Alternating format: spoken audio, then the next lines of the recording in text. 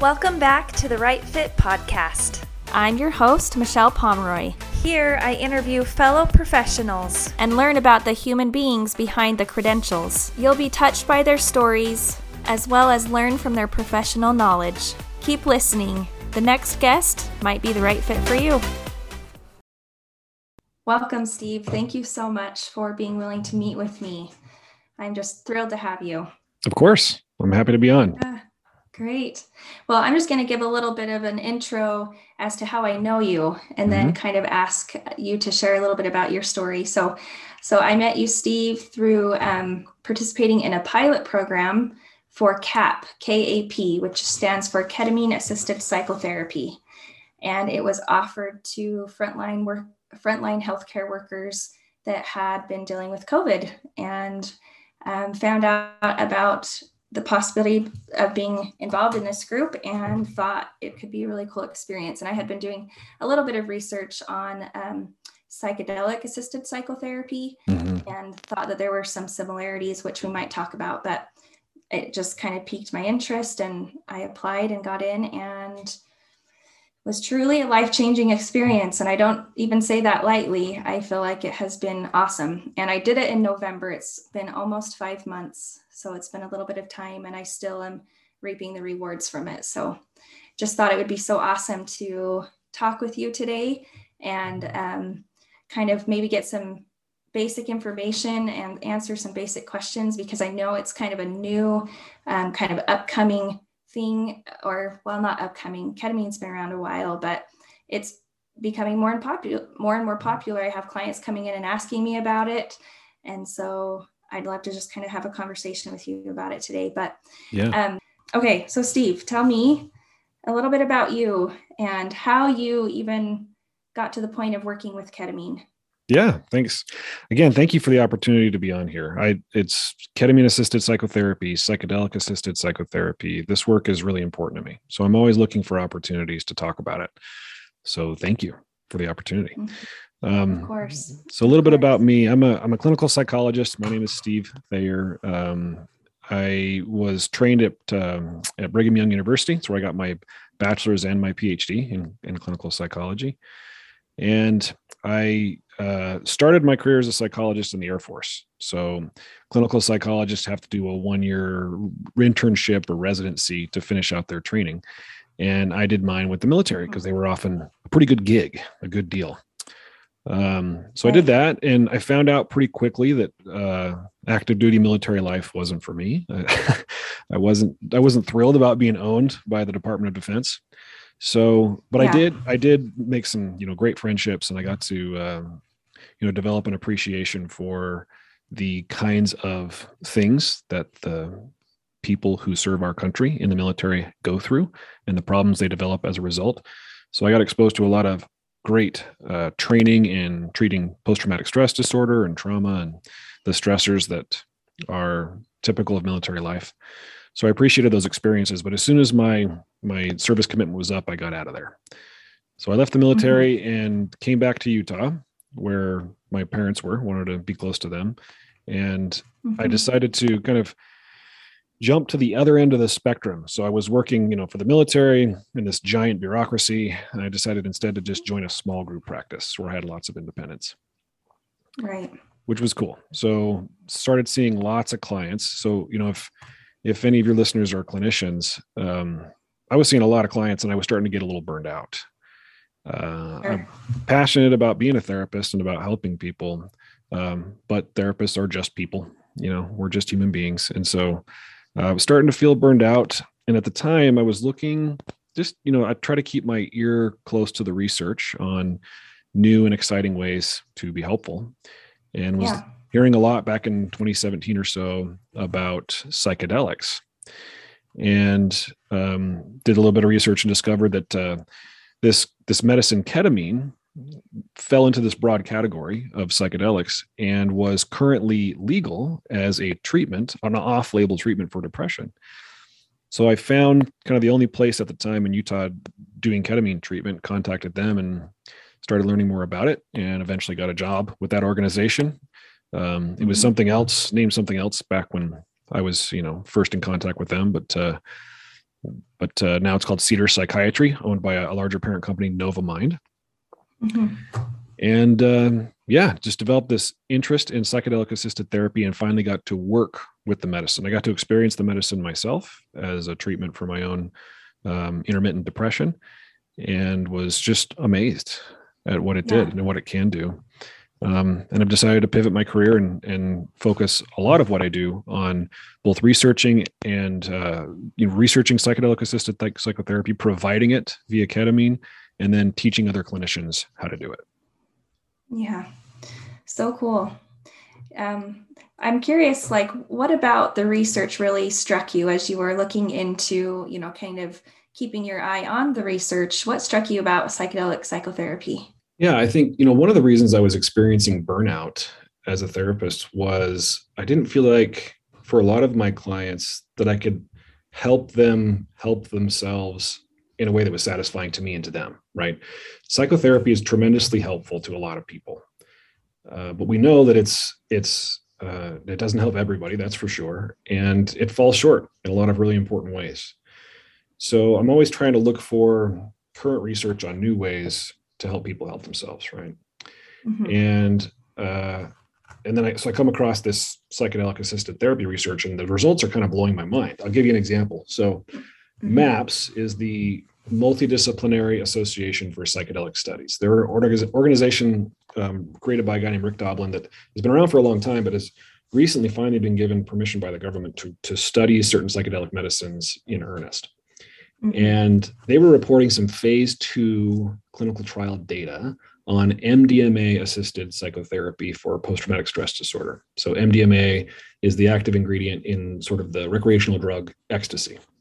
Okay. Or Molly, I think. Mm-hmm. It tends to produce feelings of euphoria and closeness and openness and pleasant emotional states, those kinds of things, which makes it a popular recreational drug. But when used in the proper context, with proper preparation, with psychotherapy, with guidance from trained guides or facilitators, they discovered that it was really helpful for things like post-traumatic stress disorder. And this study was about people who had basically what we call treatment-resistant PTSD. These are people who've had lots of medicines, who've had lots of therapy, still have very significant symptoms.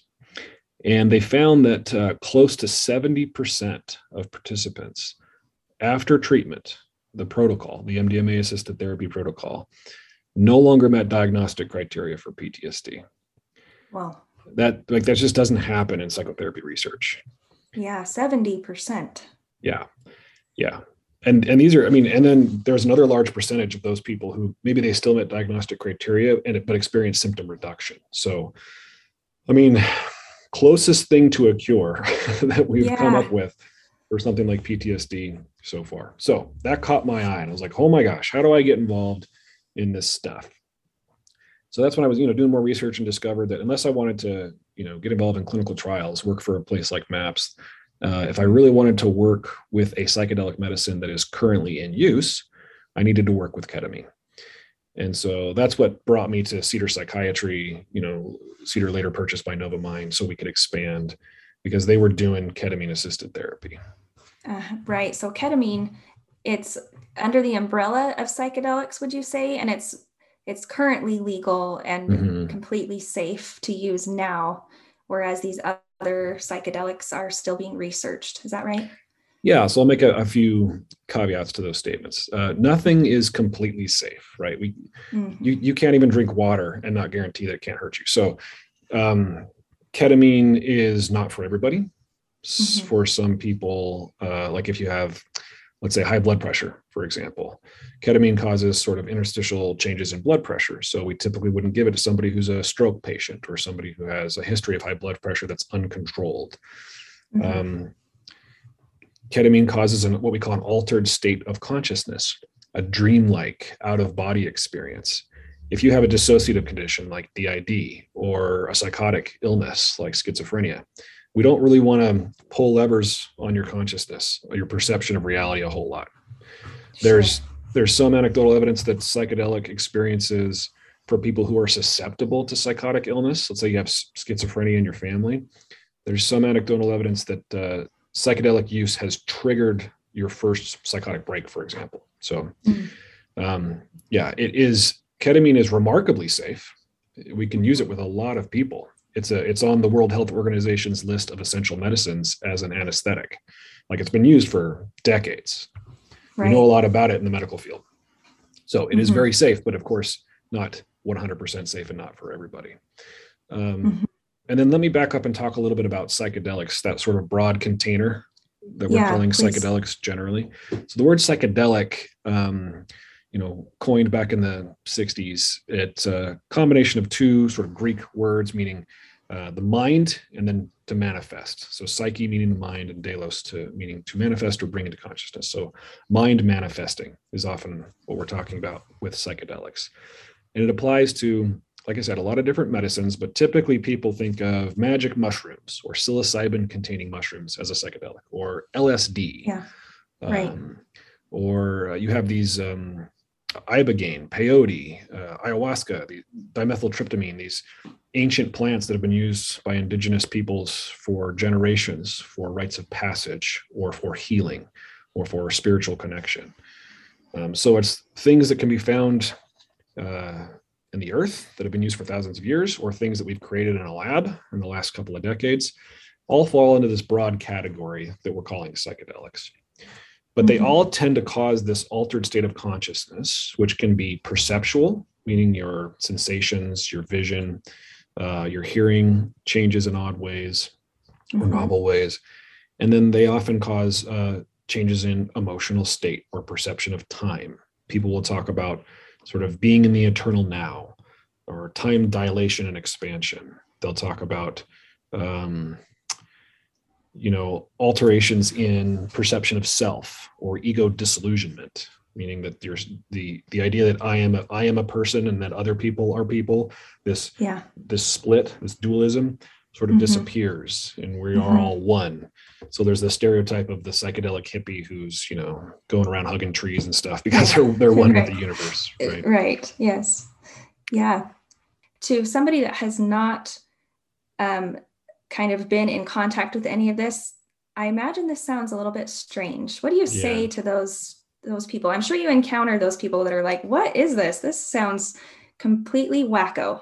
Yeah, of course. Well, and some people will even go a little bit further and say, this is dangerous. You're talking about illegal substances, Schedule I substances. Right. Of course, all the research that's being done is being done with FDA approval and, DEA licenses and things like that. But I like to take people back to the context under which they learned that these medicines were bad or that these drugs were bad. Yeah. And typically it's those of us who were raised during the war on drugs. The war on drugs started back in the 70s and kind of in reaction to this psychedelic awakening occasioned by people like Timothy Leary and Ram Dass or Richard Alpert, these Harvard psychologists. And I remember watching commercials like, this is your brain and this is your brain on drugs. Totally. The egg. Yeah. Egg in the frying pan, right? The Dare program. We were taught to be really, really afraid of certain compounds.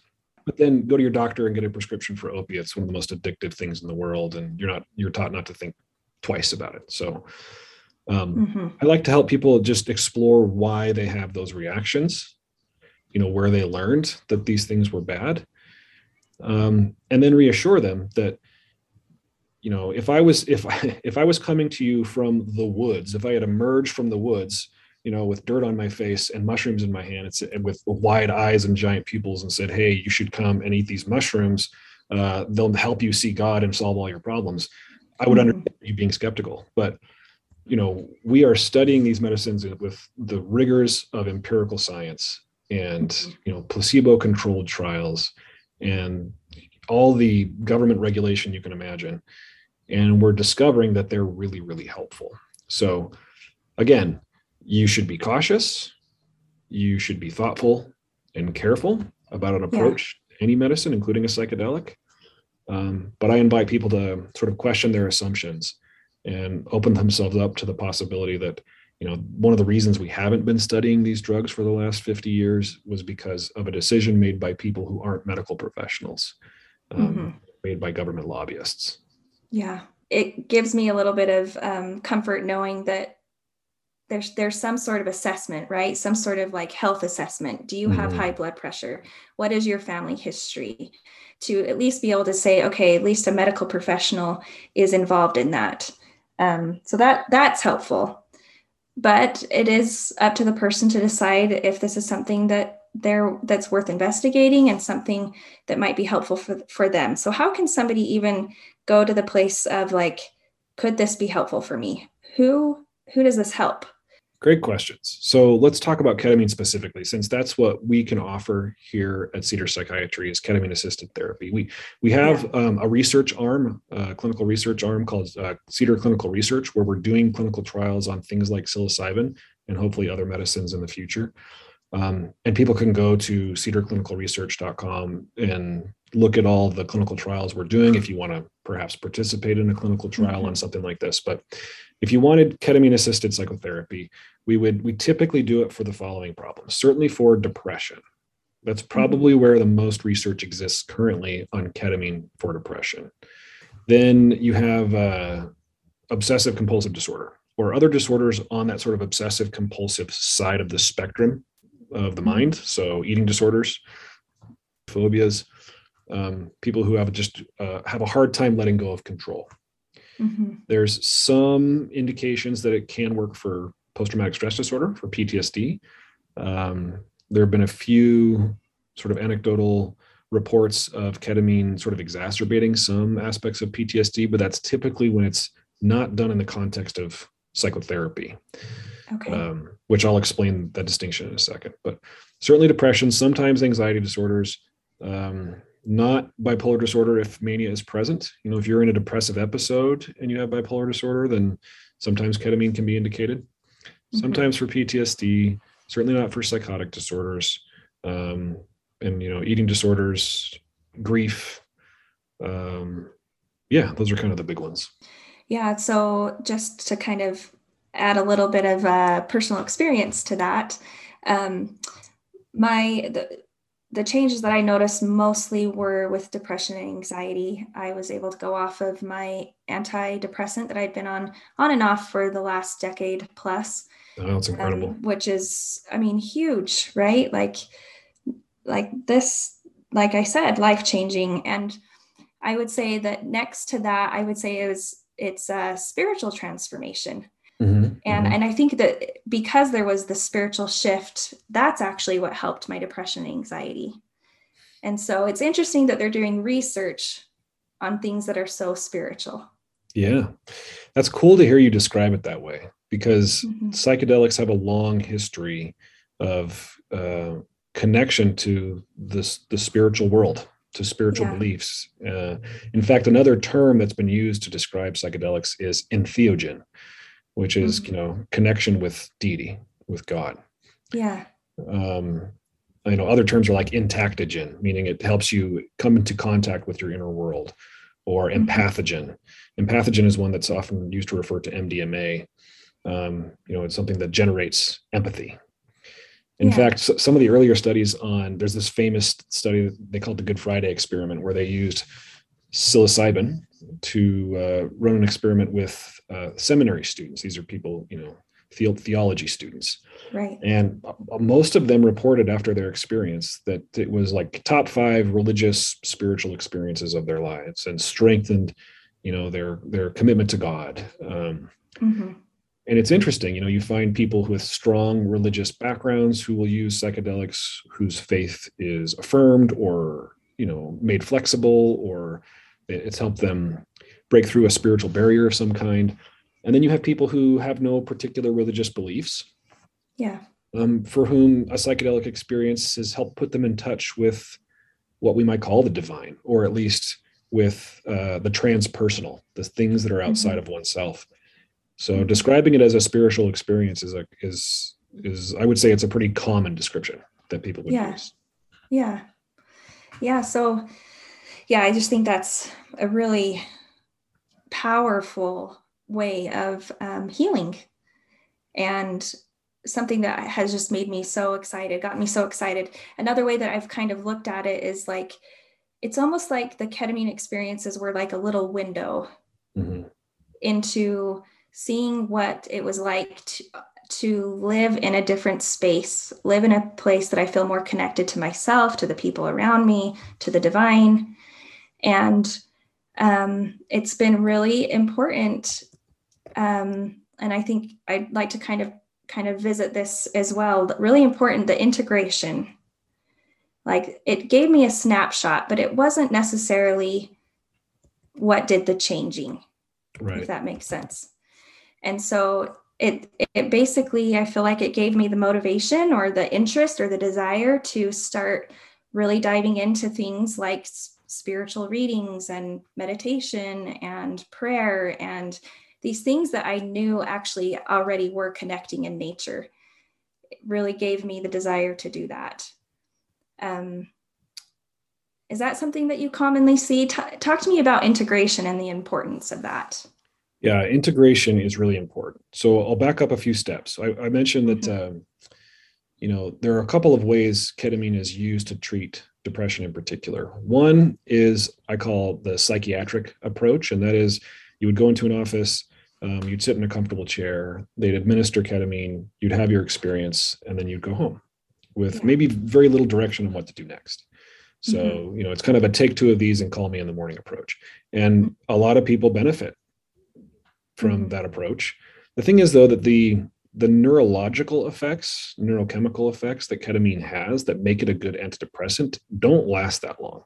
They last a couple of days, sometimes a couple of weeks. If you do, a lot of ketamine, if you follow a particular protocol where you're doing maybe like 2 treatments a week for 6 weeks, that's a common protocol. Sometimes those antidepressant effects can last a lot longer, but it doesn't change your brain all by itself. We prefer to use this sort of psychedelic or psycholytic approach where we're giving ketamine in a variety of doses in conjunction with psychotherapy. Because what we find is that ketamine will loosen sort of the boundaries we've created around our emotions. They'll help us access memories that might be repressed. They might help us think creatively about our problems where we've been stuck before. And as a therapist, you hear that stuff and you salivate. Like, you're oh my gosh, that's amazing. That's the malleable mind state I want my clients to be in so that we can help them get better, right? So it's tough to take advantage of those malleable mind states if you don't have guidance. So as a clinician, as a ketamine assisted psychotherapist or ketamine enhanced psychotherapist, what I'm looking to do is take advantage of the medicine's effects to help clients understand their problems and accomplish their goals, make the changes they want to make. And that's really what integration looks like. So what can we do at home between sessions? What can we talk about in the therapy sessions where we're not using ketamine to make sense of what happened during your ketamine experience and make changes as a result of what happened? So there are certain daily practices that tend to be really great for integration, and they won't surprise your listeners. They're kind of the same daily practices that you would get suggested by any therapist for anything. Like, let's have you journal. Let's have you have a daily contemplative practice like meditation. Let's have you out and about moving your body and exercising. Let's have you connecting to people who, lift you up and don't tear you down. Let's have you practice being present with emotions and following triggers all the way down to their source, right? There's a lot of the same stuff we would do in therapy that's just enhanced by the presence of ketamine. Yeah.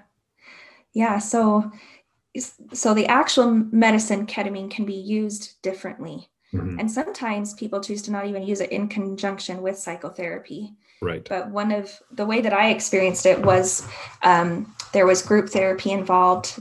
You helped me integrate, the sessions,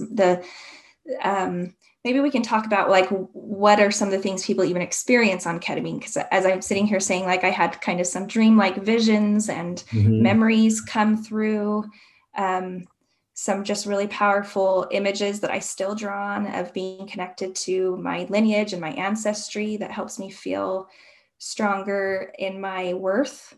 So some really powerful things, but what are some common experiences that people have when they use ketamine? Yeah, I'm happy to explain those. There is a kind of you had to be there sentiment when you're trying to explain what it's like to be on ketamine, because it's a full embodied experience. This is an Yeah. experiential treatment, and words can only do so much to convey what it's like. Yeah. Because you were mentioning earlier that, you talk to people about these consciousness altering medicines and they're like, what the heck? This sounds really weird. Yeah. So to the uninitiated, everything you just described might sound a little bizarre to them, connected to your lineage. Like, what the heck? What does that even mean? Yeah. Yeah. But the ketamine experience ketamine is sometimes called the dissociative anesthetic. In high doses, they use it for surgery, put people under for surgery. In lower doses, it's a good analgesic. It's a good painkiller. So we try to use a dose where you're not, your thoughts don't completely stop like we would do for surgery. We're using a dose that's somewhere in this sort of what I call psycholytic or psychedelic realm. So your consciousness is just altered enough to accomplish the effects I discussed earlier. So what does it feel like? People often report an out-of-body experience. That can mean, that their ego or the identity that is them is removed from their body and they're observing their body from a distance. It could mean their body has dissolved and they have no body and they're floating around. That's what makes it a sort of dreamlike. People will experience time dilation. So, they'll be disconnected from Earth time. It'll feel like you've been in a moment for an eternity.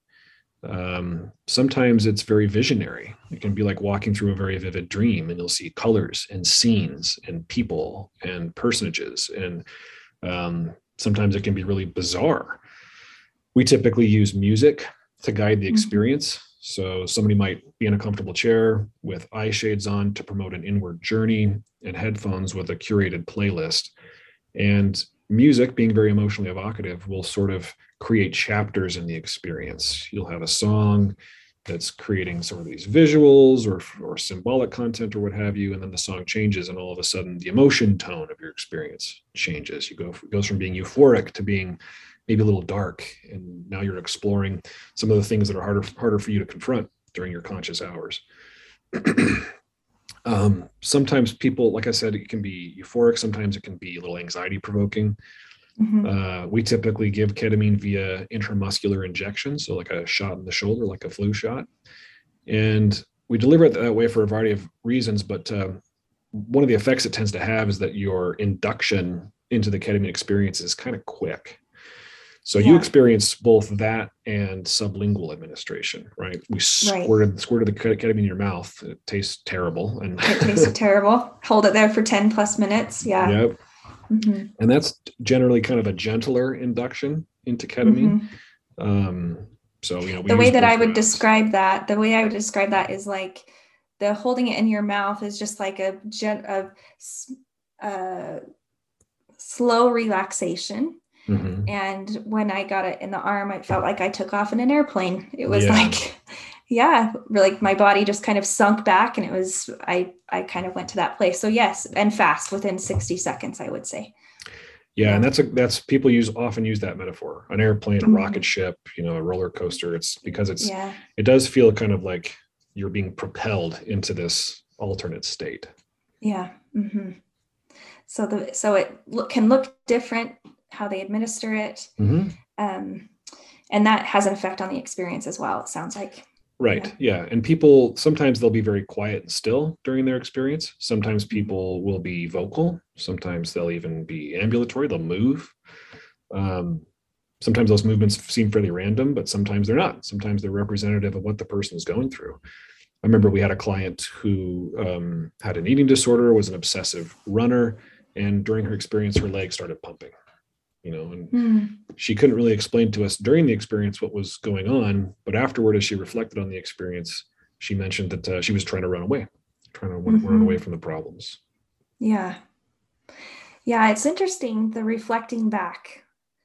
Like there's having the actual experience and the reflecting back on and making sense of what you experienced.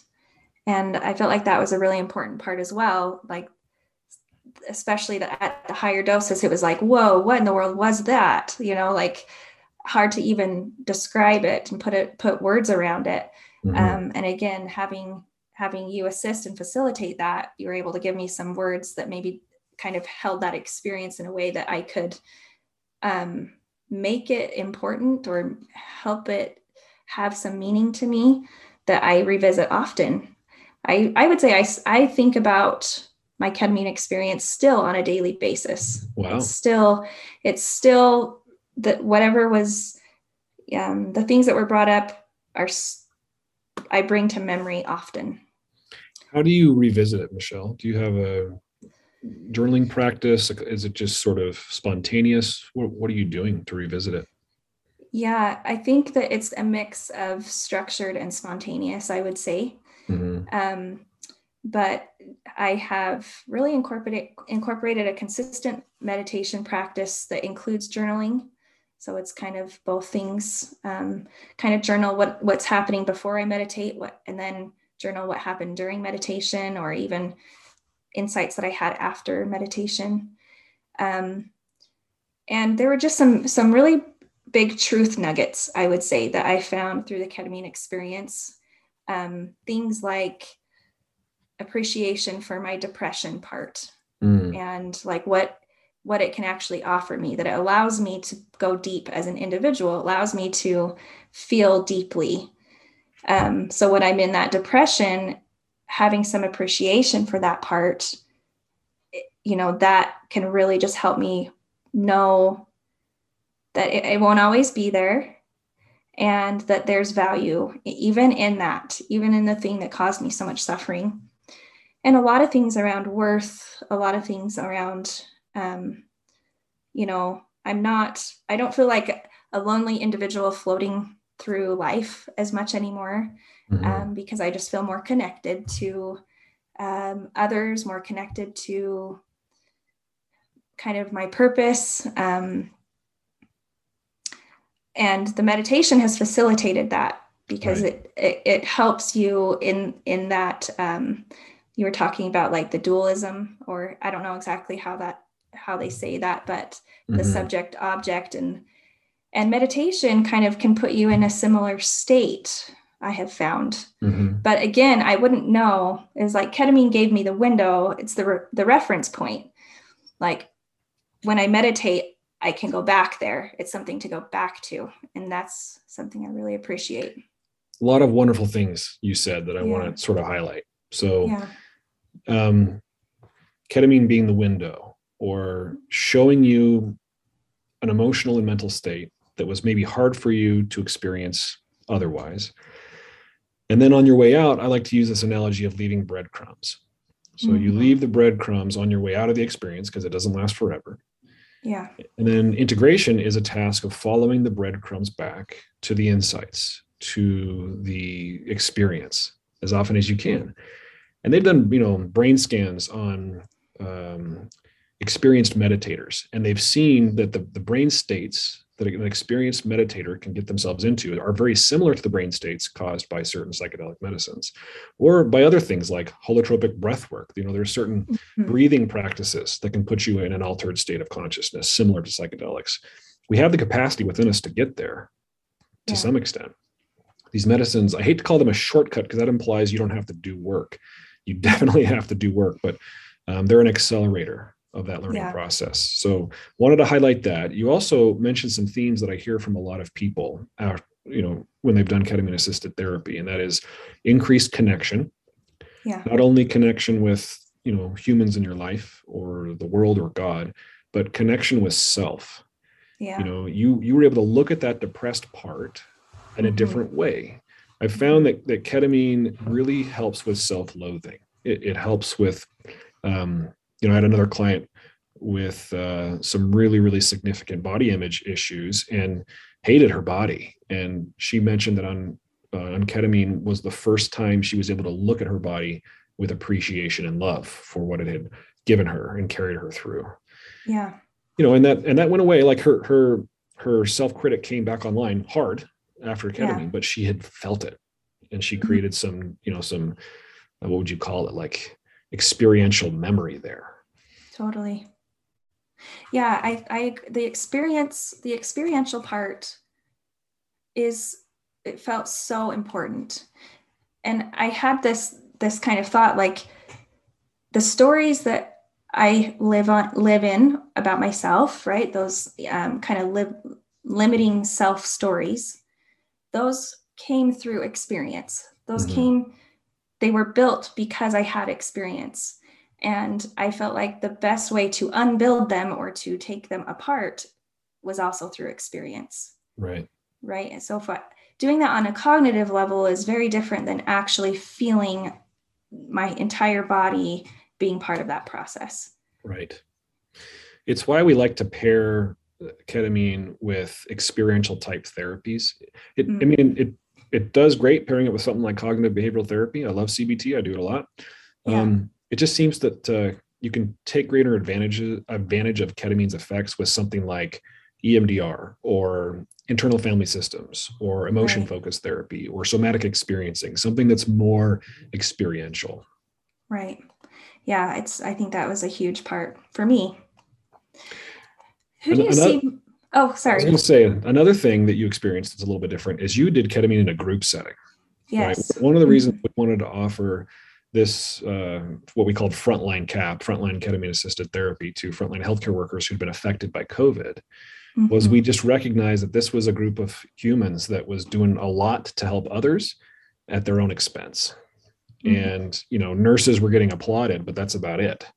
Right. So, there's something about, this as a therapist who's run groups, like there's something about the cohesion and camaraderie in a organized, like a well-structured group, a group where you've taken pains to make sure the composition is right. There's something that a group member can give you, or an experience in a group that can give you that like a therapist one-on-one really can't. So I'm curious, what was the experience of doing this in a group like for you? Yeah, it was very cool to do it in a group, because to be able to hear other people's really significant experiences made it that much more powerful. It's like, wow, like, and to be in a group where I think I felt maybe a little less crazy, like, just to have the feeling like, okay, other people are having a hard time. COVID has been hard. It's been hard on a lot of us, and burnout is real. And so that part, but also just because the ketamine was such a different experience. I had never used substances before this. I mean, I had been on painkillers and things in the past, but never used substances recreationally. And so there was definitely anxiety going into this. How would I even respond to substances like this? And so just to have other people there experiencing it right alongside me just helped me feel a little safer. Had me have a little bit of some like reference points of, people be like, oh, that happened to me too. Like in the ketamine treatment. Oh, I experienced something very similar when I'm trying to put words to this like folding sensation. And somebody's like, yes, folding, that is the word. That's what it felt like, it just it felt very affirming. Like, okay, like this experience, even though it's odd, is real, is powerful. And really amazing to hear their experiences of change and it, I don't know, felt kind of inspiring, hopeful, even to just hear from them. Yeah, absolutely. That's one of the things I love about offering this in a group setting. Yeah. Does Cedar Psychiatry, are they offering groups in that way right now? We've got a few groups, that we're offering. In fact, you can just go to Cedar Psychiatry. I think it's /groups. You can go to the website and click on the link to groups. We're offering psychedelic integration groups.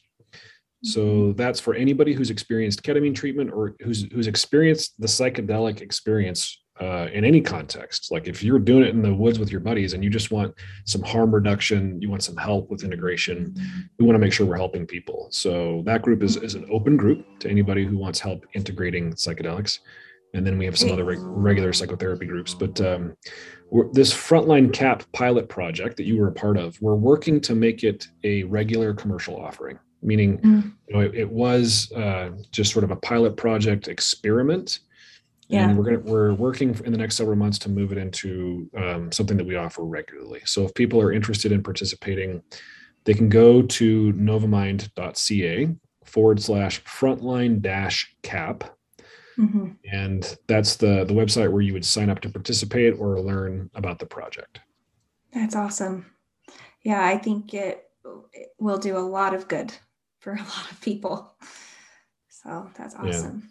That's the hope. And if people want to learn more about, just the psychedelic medicine, about what we're doing at Cedar Novamind, I host a podcast with my colleague, Dr. Reed Robison. He's the one who ran the group with you. Yes. Mm-hmm. And he's a psychiatrist. He's our chief medical officer, very experienced researcher and clinician, with a variety of things, but ketamine and psychedelics being the foremost. And so he and I host a podcast called Psychedelic Therapy Frontiers. And we have, the website, psychedelictherapyfrontiers.com, or you can listen to us on any platform, including YouTube. Yeah, I highly recommend it. I love that there's an entire podcast devoted to this because it's such a big topic and you do so well. I'm a very consistent listener. You do so well, breaking down these things and talking about them. I mean, we just scratched the surface here today, which I really appreciate you doing that with me. Any advice that you'd give to somebody that's considering this for a loved one or for themselves? Yeah, I think, educate yourself about what it is. So, go to our website, cedarpsychiatry.com, and see what we have posted there about CAP and ketamine. Understand that it's not for everybody. It can be tremendously helpful. Also understand, this is something I've said already on this podcast, but I'll say it again, that nothing will do the work for you. Mm-hmm. I love this medicine. I love what it can do to help people, to facilitate change. But ultimately, it's up to you to consistently apply the things that you learn to try to make the changes you want to make. And one of those changes could be acceptance, right? Just changing the way that you view yourself. Instead of thinking that you need to change a bunch of things about the way that you think or the way that you feel or the way that you behave or the way that you look in order to, quote unquote, be happy. So I'd ask people to consider educating themselves on the medicine, on the process, what it's for, what it's not for. And then, contact us if you're interested. Wonderful. One quick question, just because it's come up with a couple different people. Is there an age range that this is best for? I've had people ask for like young adult children, that sort of a thing. And so I just wonder about that. So the medicine itself, ketamine, is used on kids all the time. They use it on kids and the elderly as an anesthetic because it doesn't affect the respiratory system like some other anesthetics do. So, you take your kid into the hospital to get stitches. Sometimes they'll give them a little bit of ketamine. So the medicine itself, like we talked about before, is fairly safe. Yeah. But when we're using it for psychotherapy, we generally shy away from giving it to young children for child therapy, in part because there hasn't been a lot of research on that. And because, the child's mind is very different than the adult's mind. And I don't know, I don't have enough experience. And like I said, there's not a lot of research on manipulating a child's mind with a medicine like that for the sake of therapy. So at Cedar, we don't treat anybody younger than, I think it's either 14 or 16. It might be 14 with ketamine assisted therapy. Anybody under 18, they can only get ketamine in the context of a private guided session. We have these ketamine suites at a lot of our locations where you can go in and have a private experience just sort of monitored by like a medical assistant or a PA. But then we have what we call private ketamine assisted therapy, where you're attended to by somebody like me for the duration of your experience. So we would only do it in that context. And then for the elderly, typically we're just looking at, medical risks, potential medical risks, increases in blood pressure, things like that. But other than that, no, we use it for a variety of conditions, for a variety of ages. Okay, very helpful. So another question a lot of people have is, can I stay on my medications and do ketamine? Oh, yeah. And the answer is yes to almost anything. The first step is to get an appointment with one of our providers and be screened. So they'll ask you all those questions to make sure. But you can keep taking your antidepressant.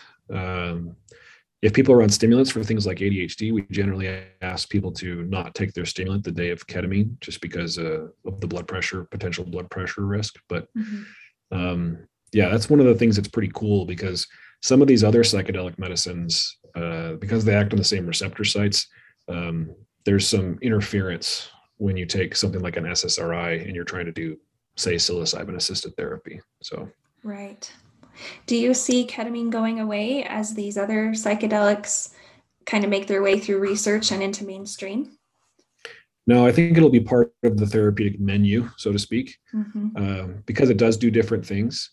The ketamine experience is 45 minutes to an hour. The psilocybin experience is 3 to 6 hours. The MDMA experience is 8 to 10 hours. The LSD experience is 10 to 12 hours. So there's an accessibility and time commitment variable to consider. And I think we're going to find with more clinical research that some medicines are better than others at treating certain conditions. So I don't see ketamine going away. In fact, what I hope is that it will be FDA approved, so we no longer have to use it off label, and so insurance companies will pay for it. Because as cheap as we try to make it, ketamine treatment is kind of expensive because you got to pay out of pocket because most insurance companies don't pay for it. The one exception to that is there is an FDA approved version of ketamine called S-ketamine or Spravato, which is a nasal spray that you can come in and get treated with. We don't do Spravato assisted psychotherapy, however. So because that's not part of the FDA approved research protocol. So you would come into an office like ours, sit for 2 hours, administer the nasal spray, and you do that, once or twice a week for a while, and then move to, once every other week in a month. And that's approved for the treatment of depression. So it sounds like steps would be contact Cedar Psychiatry, get screened, and a treatment plan.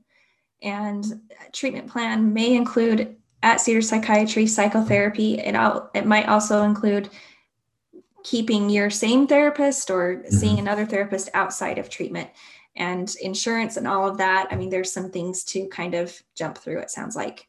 Right. Yep. Yeah. That would be the next steps. And then if you're just curious and want to learn more, I'm shamelessly plugging my podcast again. Please do it. We love doing the podcast. So if you just are curious and want to learn more, you can listen to, we have about 40 episodes out so far. So listen to Psychedelic Therapy Frontiers. Yeah. Oh, and you can follow me on Instagram because therapists are on Instagram nowadays. So I'm just Dr. Steve Thayer on Instagram. Okay. Awesome. All right, Steve. Well, thank you so much for taking time with me today. I really appreciate it. Of course. You have a really tender place in my heart. Really, you have made a big difference in my life. So I just appreciate you. Thank you, Michelle. Yeah. Likewise. Wait, friends, don't go. If you enjoyed this podcast, would you leave me a good rating and spread the word? Tell a friend.